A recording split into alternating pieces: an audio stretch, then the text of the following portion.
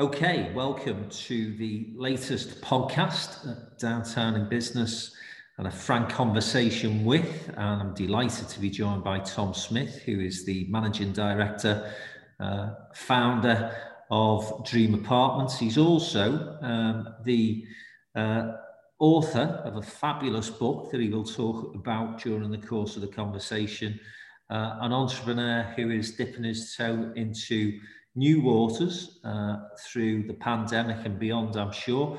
Tom, welcome. Good to see you today. And listen, before we get into the conversation about what you're up to at this moment in time, which is mega, let's face it, tell us about your journey, because it's really interesting, the background and how you got involved in running your own business. Yeah, thank you so much, sir, for having me on today. I really do appreciate it. I'm just a guy that grew up in Belfast. I was a young age, my parents gave us the most amazing childhood, but we didn't have any money. We were just like a lot of families back in the 70s. We were flat broke, but our house was full of love and things like that. So I decided from a young age that I wanted the best trainees and the best tracksuits like everybody else. But my mum and dad had a really good system where if we didn't have the money, you didn't get it. And, a lot of my mates all had the best of stuff off Kay's catalogue at the time,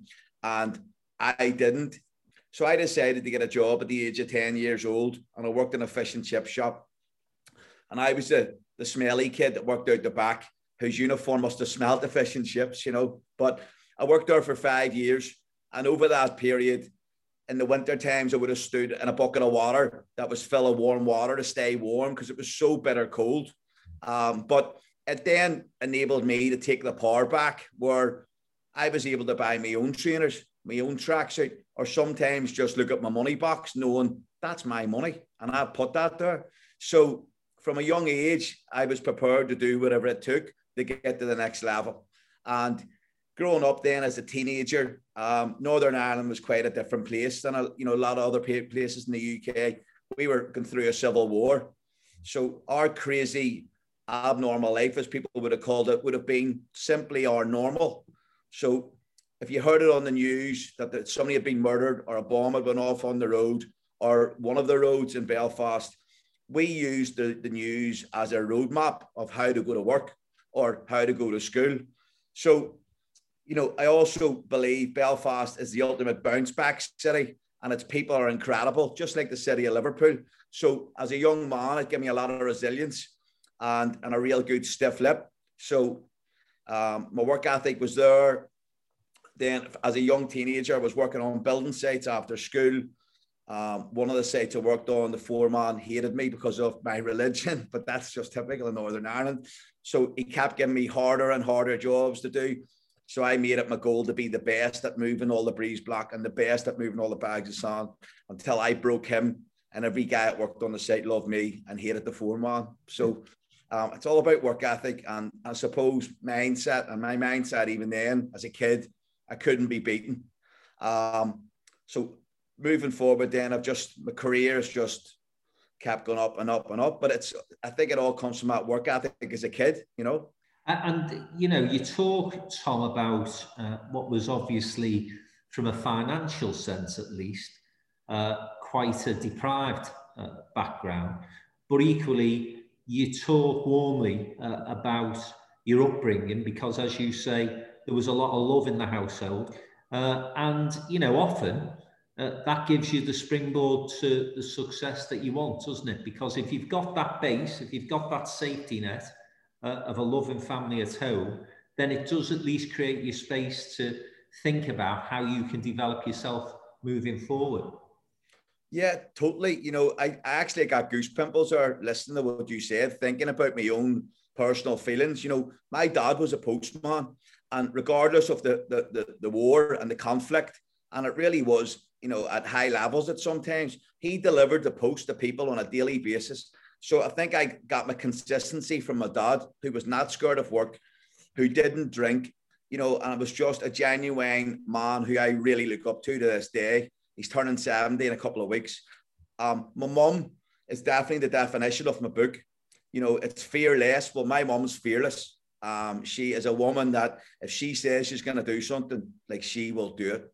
And I learned that her word was her bond. If we ever had somebody working at our house, no matter how skint we were, she had made sure they got a £5 or £10 or £20 to compliment on their work. And if the work wasn't good either, that I knew about it very quickly.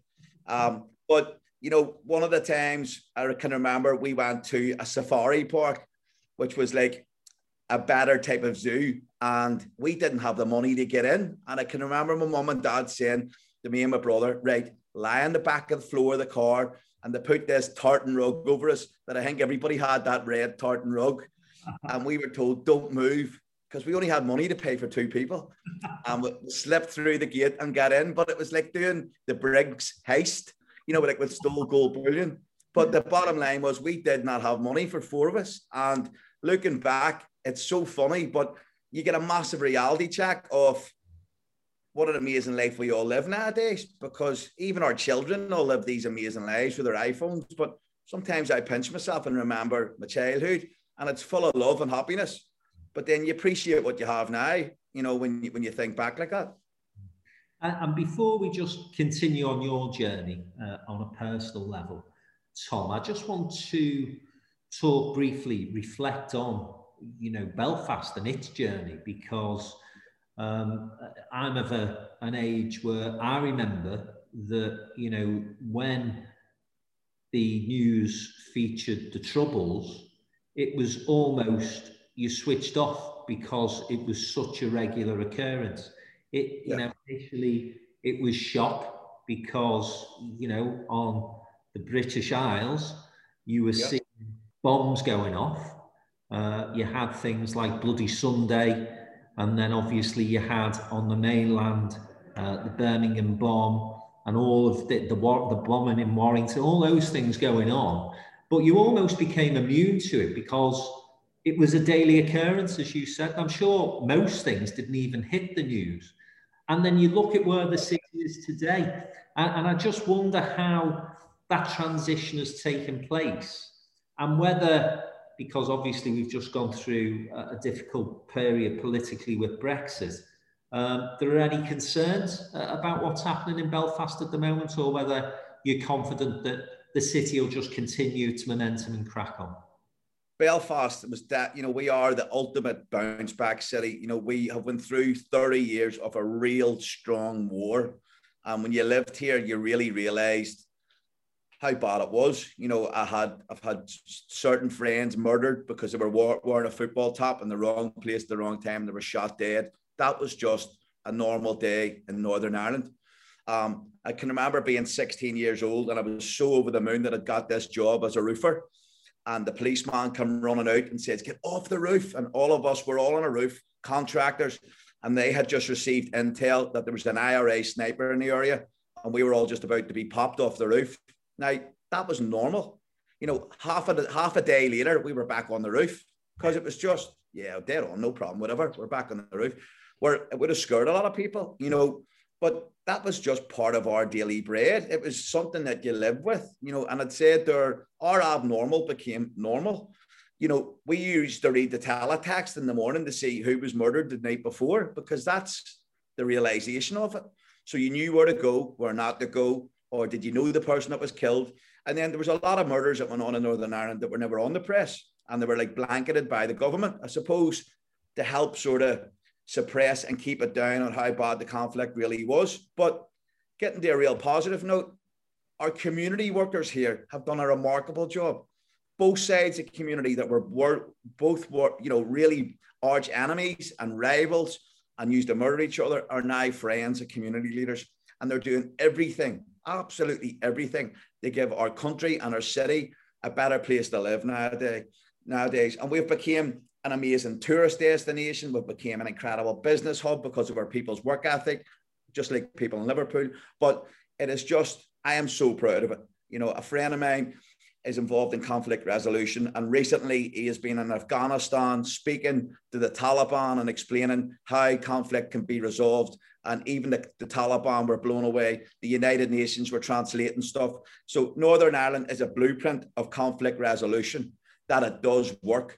and other countries should be jumping on that more, because we need to put an end to a lot of wars. Peace has to reign. And I also believe racism is rife, especially in places like America. But if you look at places like Northern Ireland, where we had murder on the streets 24/7, if we can get over ourselves, everybody else needs to get over everything else. Yeah, that's salutary.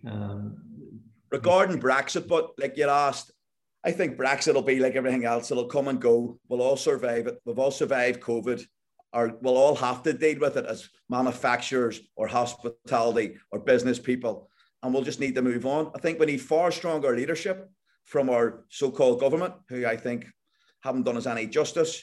And Northern Ireland could be a mini Monaco or Monte Carlo of some sort because of our relationship with the South. I think we should really jump on this and make the most of it, and focus on the positive instead of focusing on the negative. I wouldn't expect anything else from you, Tom. It's definitely glass half full. And you're right, there is a great opportunity within the new regime for Northern Ireland to really carry on driving on. As you said, it's had a fantastic decade or more now in terms of its growth. So let's get back to you and that journey that we started out on. And you've talked about your time in the chippy, and you've talked about your time on the building site and then as a roofer. At what point did you decide to go into your own business? Well, a friend of mine when I was about 18 says, you really need to get your hands dirty to make your own money and stuff. And I had been, I'd earned my stripes on building sites and things like that. So from I was a young guy, then I decided to buy my first house. And I was lucky. All the lads in the pub were all talking nonsense. And as on the age of 18, I was running about looking at houses. And they used to laugh at me thinking there's something wrong with him. Or you're above your station. It's definitely a thing in Northern Ireland. And if you get above your station in our country back in the day, you usually get brought down a couple of pegs. Well, I didn't want to listen to their chatter or any negative internal chatter in my head. So I pushed on.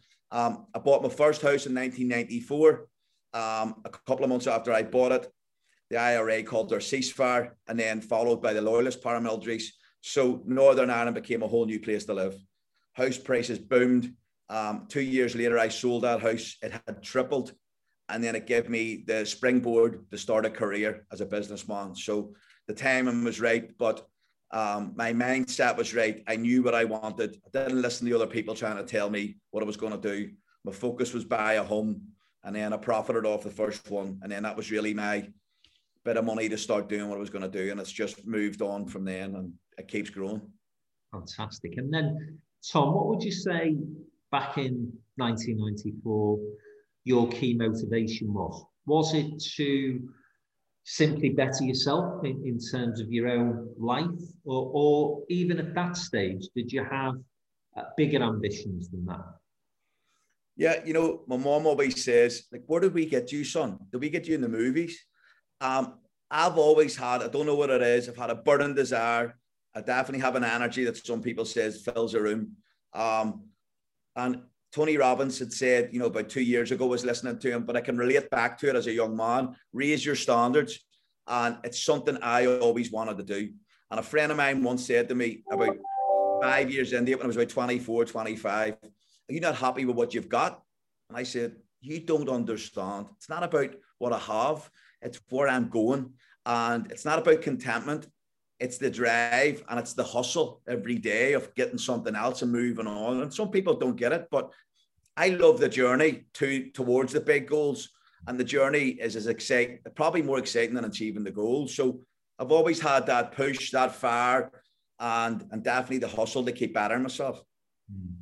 When you've got into that sort of buying and selling properties, and obviously you've made a profit on the first, and then you start to invest the cash elsewhere.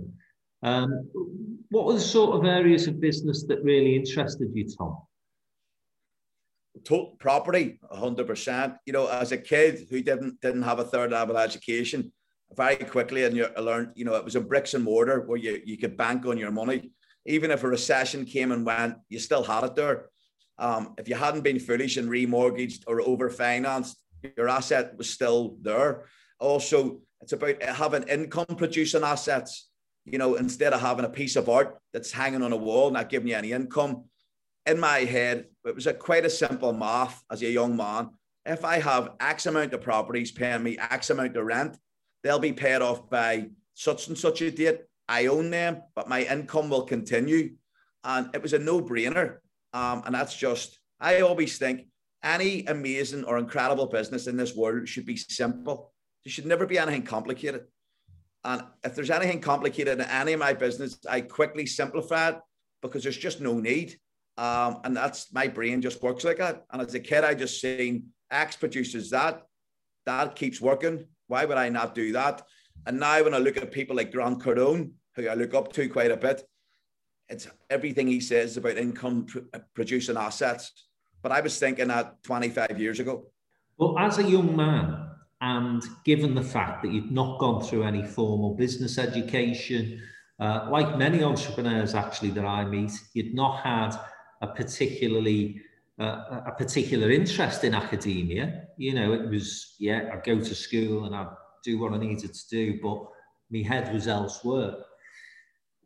What do you think it was that sort of got you to take a position of business leadership? Because again, you know, it's an interesting question for me. So I sort of almost was forced into setting my own business up through circumstances. But always for me, the interest is how at an early age, guys like you decide, I'm going to be an entrepreneur. Were there particular things, Tom, that made you do that? Did you, and at what age did that happen? Was that from being in school, or is it something that came later? Yeah, well, I think, you know, it was I just live in a black and white world. There's no gray area. You know, working for someone, I wasn't getting 100% of the money. It was as simple as that. So, you know, so I'm going to knock my pan in, do all this work and give you most of it. No chance. It was just, you know, I'm going to do all this graft and that money is going to stay mine and my family's. That was the equation. Just, you know, there was no complication to it. I didn't need a third year honours degree in academics to work that out. You know, that came from the street hustle. If you graft, that work belongs to you and that money belongs to you too. So building sites, I had the 3 doorman's jobs. So I was working at different nightclubs and stuff. So sometimes I had no sleep, but best years of my life, like totally, you know, building a name for yourself, keeping a reputation, you didn't take any nonsense and just pushing on in life. And it stood by me very well. Brilliant. I love the simplicity. Now listen, you know, the way you've explained your business model, there may again be people out there who confuse that simplicity of explanation with, well, this has just been easy. And then there was a bit of, and he's made it, but it's much harder than that, isn't it, Tom? Yeah, that's a really good thing to say. You know, the work I've put in, building dream apartments up, for an example, I took on huge dual roles, 19, 20-hour days where I was the PA and the accountant at the start. And I'm definitely not the IT or the marketing guy, but I was all of these people at the very start. And all of it just comes with massive resilience, being relentless in your goal, and then adding people to it, you know. But it hasn't just been a fairy tale where I've done this and I've did that. You know, it took me a full year of going to Liverpool and Newcastle's and Belfast to get myself established. It was no for a full year. And then after a year, a company came to Belfast called Marathon. And Marathon had bought a building. It was like a ghost building, gorgeous big building. People had defaulted on it during the recession, and nobody completed on the mortgages. 200 odd apartments, 27 stories high, highest building in the whole of Ireland, believe it or not, from a residential point of view.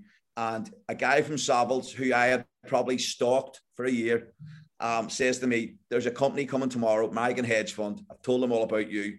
Within 48 hours, it signed a lease for 50 apartments really quickly with a company from New York. But my wife had said to me about a week before, you know, when are you going to give up? And I laughed at her and just went, I'm never going to give up. I don't understand how. It's never going to happen. And then as if by magic, it turned up. Because in life, the universe will deliver to you if you're relentless. And I really was. Since then, We opened in Belfast, 6 in Newcastle, and we're in that incredible city, which I call my home too, of Liverpool. And since then, we've expanded into Manchester, Cardiff. We open in Middlesbrough on the 7th of May. And like I've said many times on LinkedIn, our expansion continues and will do.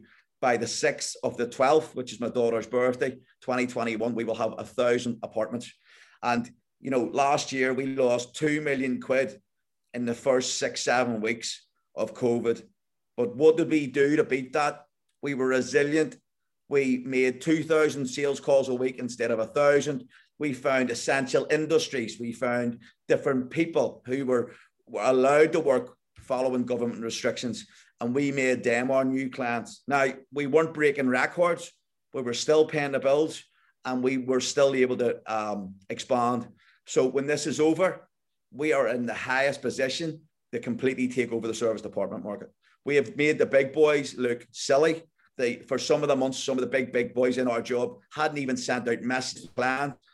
Keep sending the message out. We're in this together. It's only here for a short while. And we're sending that out to all our corporates, to all our leisure guests that used to book with us. And instead of having any negativity, we cut that out of our lives. And I'm coming up to 4 years now without watching the news. So although I've followed government guidelines because I've had amazing advice from the team, I'm oblivious to the chaos because I stay out of it. And we'll come on to that positive mindset a bit later on, Tom, if we may, because I know it's a part of what keeps you, going from one project to another and maintaining your success levels. And I think it's fascinating that you've taken that view. I'm obviously in the game where you can't switch off from the news, unfortunately. I have to know what's going on. But equally, it'd be fascinating to get your views on that a bit later. Listen, I'll just pick up on a point that you said there. And again, I think this is something that I would apply to the most successful entrepreneurs that I've met. You said I got told no for a year. And it's how you react to that rejection. Because again, we've all come across people who've had fabulous business ideas, who started on that journey, and for some reason, after 6 months or so, business has gone, they've gone back to work for someone else. And often it's because, within that first 6 months, they've had 1, 2, 3, or even 10 rejections. And it's difficult for some people to take that, Tom. So what is it within you that you think, actually, this is just, you can tell me no for now, but I'm going to bounce back anyway?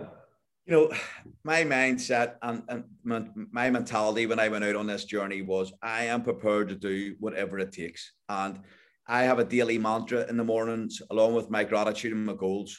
And I was prepared to do whatever it took. If I get hit by a bus, God help the bus, because I'm getting up. And it was, no matter what happened, I was going to keep going and going and going and going until I got that yes. Since then, I've seen little scenarios where you see a miner and he's chipping away at the wall and he's an inch away from finding diamonds and he's about to get it. And it shows you the same guy, similar to him, walking away, who was an inch away from getting his. Well, I'll always make sure I'm the guy that's getting the diamonds. I'm never going to be the guy walking down the tunnel. That doesn't even register in my head. Giving up, I have no idea what it means.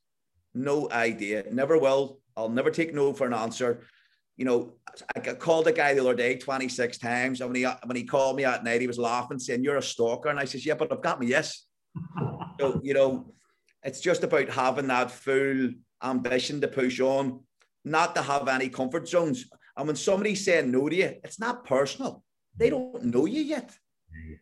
They don't know you. So let it be water of a duck's back. Get this brass neck that you can go, no problem, I'll see you again next week, and keep chipping until you get it. If you're not going to set out with this mindset that you're going to do whatever it takes, go and get a job working for somebody, because you need to have that resilience. And that's what I had. And I try and install it in my staff, my kids, and my sales team. I tell my sales team, life is like a massive piece of ice. I'm going to give you a hammer. Keep hitting that ice till you crack it. That's just what sales is. Until you get that yes, till you find that connection with somebody that you went to the university that their dad went to or whatever, you need sales work with people. It's all about selling to people, through people. and being personable, but taking no for an answer, not a chance. It's not in your DNA, is it? That's for Not sure. a chance. But you can appreciate what I'm saying, because, you know, listen, if we were all the same, first of all, it'd be a pretty boring world. And then secondly, for people like you, it wouldn't be quite as rich, because, you know, if everybody was able to have that mindset, it'd be a bit tougher for you. But listen, it's refreshing to talk to people, particularly at this moment in time, who have such a positive attitude. And I know that you've gone from being very focused on developing your property business, and we're going to talk a bit more about Dream Apartments after the break. But then you've moved into other areas as well, such as mentoring, and you've wrote a book. So, as I say, let's take a short break, have a couple of, and we'll come back and talk about the next part of Tom Smyth's journey. Sounds good. Thank you. I hope you're enjoying the latest Frank Conversation With podcast. For all the latest downtown and business events, please go to our website, allthews.downtownandbusiness.com. Click on the events page and you'll see what we've got coming up. Okay, welcome back to a Frank Conversation with Tom Smyth. Tom is the owner, managing director of Dream Apartments. He's gone into mentoring. He's recently written a book. We're going to get into that in a moment. Let's start off with Dream Apartments. Tom, you've indicated that by your daughter's birthday, lovely story this, and what a nice way of having milestones and aims and objectives to hit. You're going to have 1,000 apartments. So tell us about Dream, tell us about the concept and why it's so special in terms of the product that you've got there. Yeah, I lived in Dubai. When I lived in Dubai, you know, some people will never remember this, but it was called the Original Seven. And in the marina, there was only 7 towers. There was no downtown. There was nothing between the marina, Sheikh Road, and the airport. That was it. Apart from Jumeirah Beach Resort and the Burj Al Arab, that was it. And we were very lucky that we did a load of business at the very start. But I lived in serviced apartments. So I lived in the Grosvenor House. The Grosvenor House from London obviously has its replicate in Dubai. And when we lived there, we were getting 7.6 dirham to the pound. I think it's like 4.2 or something now. So we were on about like movie stars having such an amazing life. But we lived in the concept of serviced apartments. So when I finished living in Dubai, I come back and decided to replicate what I'd lived in the UK and Ireland. When I brought it to Ireland, the Northern Ireland Tourist Board had said everybody was quaking in their boots. And they explained that I think a lot of people in life tread water. You know, I didn't want to tread water. I wanted to swim up the loch and take the captain off the boat. I was coming to town. That was it. And we did then. I spotted a niche part of the market where corporate business wasn't getting looked after. I had no interest in these party apartments, which comes with chaos, drama, and a life like Coronation Street. It was not for me. So my business model was corporate. Before COVID, it was 75% corporate, 25% leisure. During COVID, it's obviously been 100% corporate and essential trade, including key workers. And from opening in Belfast, we opened then in Newcastle, spread to Liverpool. Our reputation has stood by us. We have incredible partnerships now in Europe.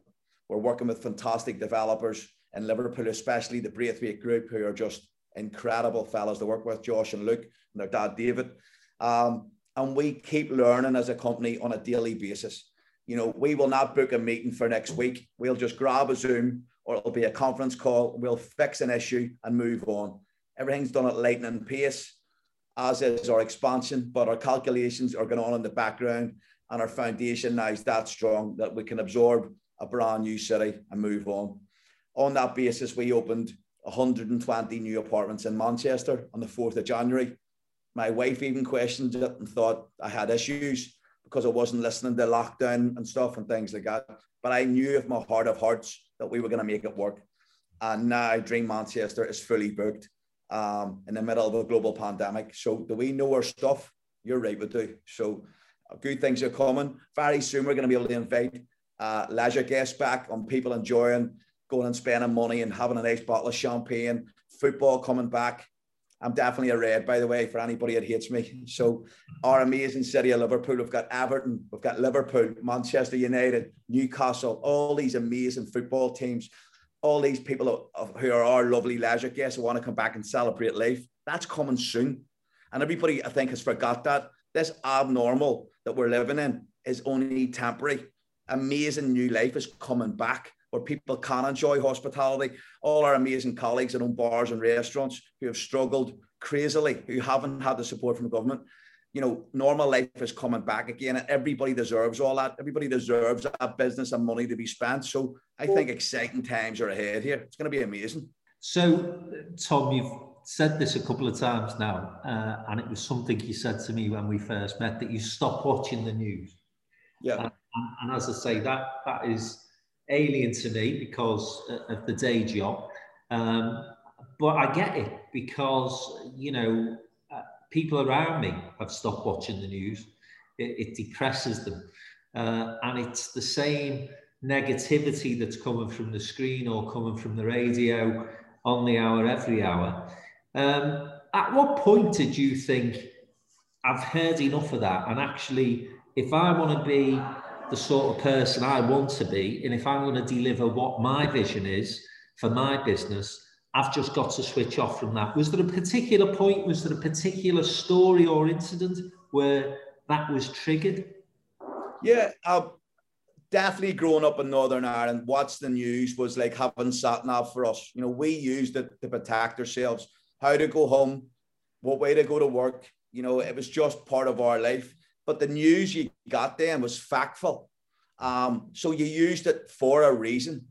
And up until recently, you know, I was the guy that would have got up in the mornings and read the news, thought it was interesting at night, wanted to watch the news. And then suddenly I realized one day, I looked at my mobile and looked at everything on Sky News and went, every single story here is sadness, heartache, death. Why am I reading this? Yeah. Like, I must have been down 17 chapters and every link to click was negative, heartbreaking. And I just went, that's it for me. I deleted the app off my phone, told my wife, don't ever let me watch the news again in my life. I'm making a stance. Newspapers were ripped up and threw out of the office. And I just made a decision. This is not for me. And like anything, once I'm in on it, that's it. And it really stands me good stead. I'll never go back to doing it. I've been in the newspaper for all lovely charity work. I don't even look at it because my heart's in the right place for all the right reasons. But it serves me no purpose. I am in the zone. As long as my business are okay, my staff, my customers, and my family, that's it for me. I don't need to know what's going on. You know, Brexit, what difference am I going to make if I'm listening and reading about Brexit? Boris is the guy that needs to make a difference. And don't get me started there because I'm not doing it. Like. Yeah, I just, you know, as I say, it's such an alien concept to me, not reading the news. It's fascinating when I meet people who say, oh, I've just switched off from it. And I'm okay with that, you know. And then, you know, again, I just want to explore what has taken you from running a really successful business, taking the brand to the point where it's now in core cities across the UK, where you're heading for 1,000 apartments. You're clearly a busy man, and you've decided, I want to be busier. And I want to basically start to transfer my skill set, my learnings, my experiences to the next generation of entrepreneurs. And wow, do we need that? Because, you know, the big gap, in my opinion, in our education system is the fact that we never say to anyone in school, college, or even university, yeah, you thought about setting your own business up. So what's got you into that, Tom? I think I've always been the person that people come to my office for advice for, or even as a kid, my friends would have asked me. I have a clear mindset and I never have lived in a grey area world. It's always been black and white. But then recently, you know, I came home on a Friday evening and my wife wasn't there. She was in downstairs in our bespoke made gym. She was doing a yoga course because like me, she's been battering herself the whole way through COVID. And she's just gained a couple of amazing qualifications as a yoga and a Pilates instructor again. However, that night she was downstairs and I got a phone call, looked at my phone, it said Miami. And I went, okay, I answered the call. And I've been in touch with these guys before, but it was just out of wanting to reach out. Grant Cardone from Miami, his office had called me and said, Mr. Smyth, we've been watching you for the last year. Grant's asked us to reach out. He would really like to partner up with you and be his Cardone licensee and represent him for all of Ireland, the UK and Europe. Now, for about 2 seconds, the back of my head exploded over the living room wall with excitement. But then I realized I had been writing for 1 year and as one of my goals that I was going to be Grant Cardone's business partner. I would become his friend. I would be on holiday with my wife and kids, with his wife and kids. I use the visualization process quite a bit. I have had breakfast with that man and his wife 500 times minimum, where I've sat in Miami, I've smelled the heat, I've felt it under my feet, I can hear the cricket rubbing its legs, I can feel the sweat running down my back because the three of us have all trained in the gym, and I'm tasting the great yogurt and the blueberries as I'm talking to Grant and agreeing with his wife. I've lived that moment. So then I realized, like fighting, if you've trained for a fight and you knock somebody out, it's because you put the training in. Well, I put the training in my mind and in my goals, and I made that happen. Then me being me, I says to the guy, why is Grant not on the phone then? And he went, he's a busy man. I says, yes, so am I. And he says, Mr. Smyth, he's in Puerto Rico making a film with Robert De Niro. So me being me, I says, hold on. I went on to Instagram and seen he was on the set with Bob De Niro. And I thought, wow, this is all real.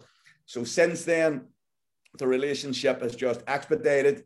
I became really good friends with Jared, the president of Grant Cardone, Natalie, Elliot. These guys have asked me to come, please come to Miami. I was supposed to go to a Growth Con last week to meet Tommy Hilfiger and all these people. Couldn't go. And I am so excited to get on a flight and go to America as soon as the restrictions have, finish. However, I then realized when I'd done a qualification with those guys within inside a month that I need to start giving back. And I love doing charity work, but then I thought it's now time to mentor. And I put it out there, and within days, it just completely blew up. And the mentoring has just went to a different level. I'm doing group mentoring, one-to-one, and my life experience and the core principles I have in my life, I'm teaching the people, and everybody's absolutely loving it. So I feel privileged to be doing something else, but that all comes down to having an incredible amount of people around you who are amazing colleagues. I've got the best PA in the world. To be able to do more and more, I'll just bring on more better staff, which will enable me to do, more work, more mentoring, more businesses. And I think if you're organized and structured, the world is your limit. The sky's your limit. You can do whatever you want. And I just keep adding it on. I see my life as bonfires, and I close my eyes. And if any of the bonfires are slightly going out, I throw more wood under them to keep everything burning equally, whether it's my personal life or my business. And I'm pretty good at it, if I don't mind saying myself. And I was going to say, at the end of the day, when you're taking on these additional responsibilities, yep. You've half answered this question really. The importance of building a strong team around you, because however great the leader is, however energetic, however committed, at some point, you've got to have good people supporting you, haven't you? And it sounds to me... I'm totally nothing without my team. Nothing. Neither are we. We're nothing as a company without our customers either, and we all realize that. I think a lot of companies, and I don't mind saying it because it's been that ridiculous. I bought a Range Rover in Belfast off Land Rover, and the guys that work in the place, apart from a guy called Steve, and believe it or not, he's from Liverpool. He's incredible. Every other guy in that place doesn't care. They forgot that they work for the customer. We pay their wages. And a Jeep that I bought off them, the gearbox blew up, and they still haven't given me my money back. They don't care. People don't care anymore. I do care. My staff care.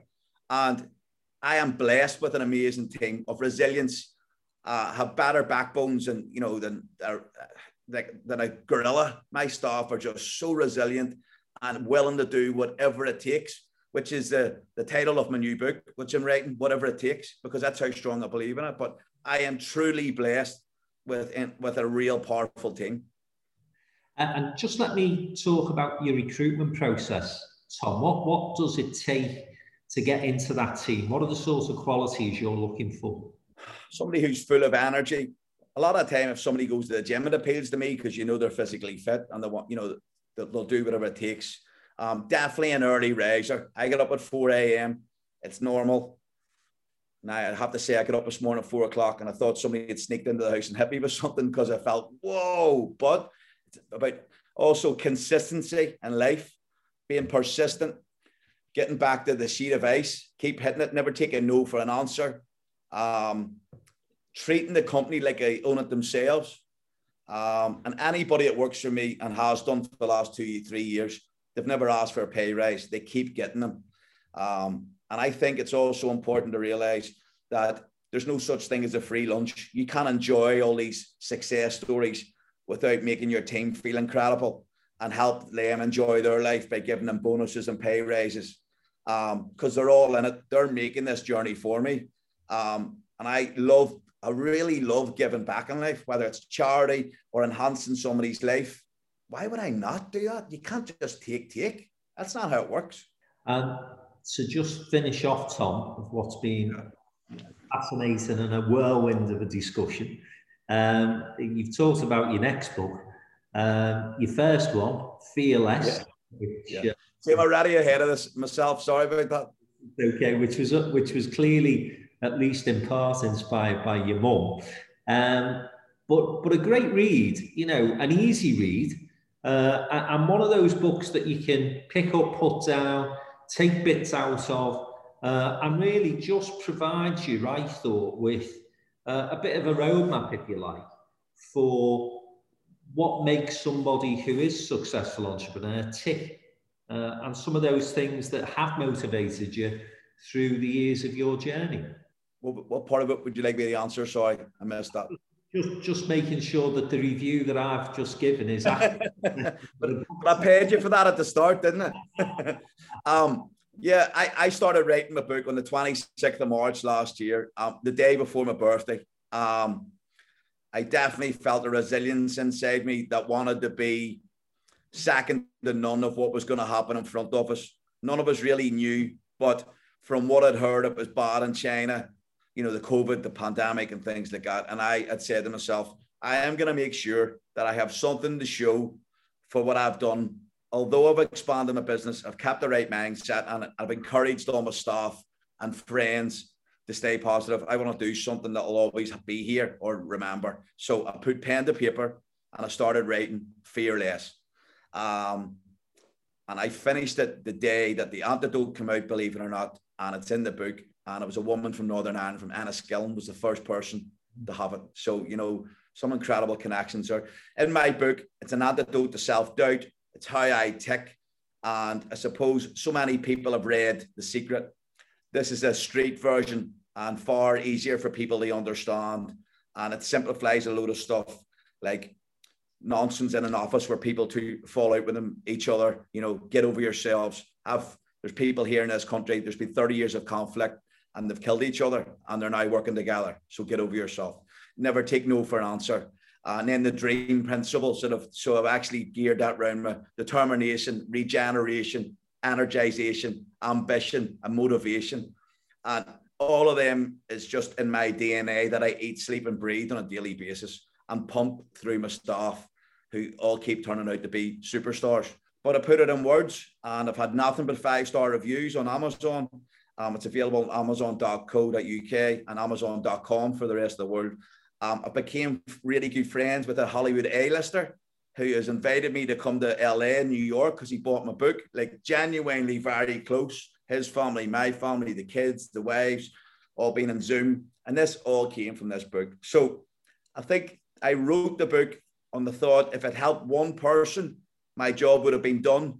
And I've had hundreds, if not nearly a couple of thousand reviews now of people Instagramming me and all that how much it's helped them. Thank you. And I just feel privileged that I've written something that's helped other people. So That's it. Next one then. Tell us about the next one. The next one? The next book. Yeah, it's called Whatever It Takes.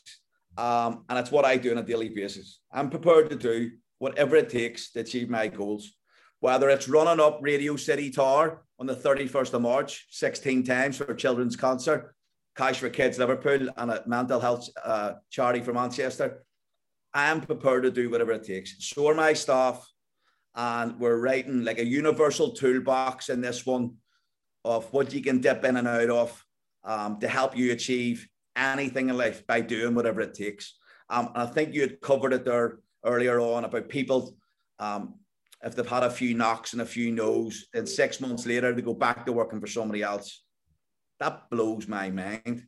You know, this second book is going to be teaching people how to do whatever it takes to achieve their goals. So it's just I'm gonna share more of my content to help other people. Brilliant. Tom Smyth, thanks very much for the frank conversation with Downtown in Business. And listen, we can't wait to get you to some of our live events to start to disperse this energy that you have right across the north of England and beyond. It's been great speaking to you, mate. I hope Thank you so much. Yeah, I think I said everything in one breath, so I might breathe after this. Top man, great to see you, and we'll see you soon. Thank you.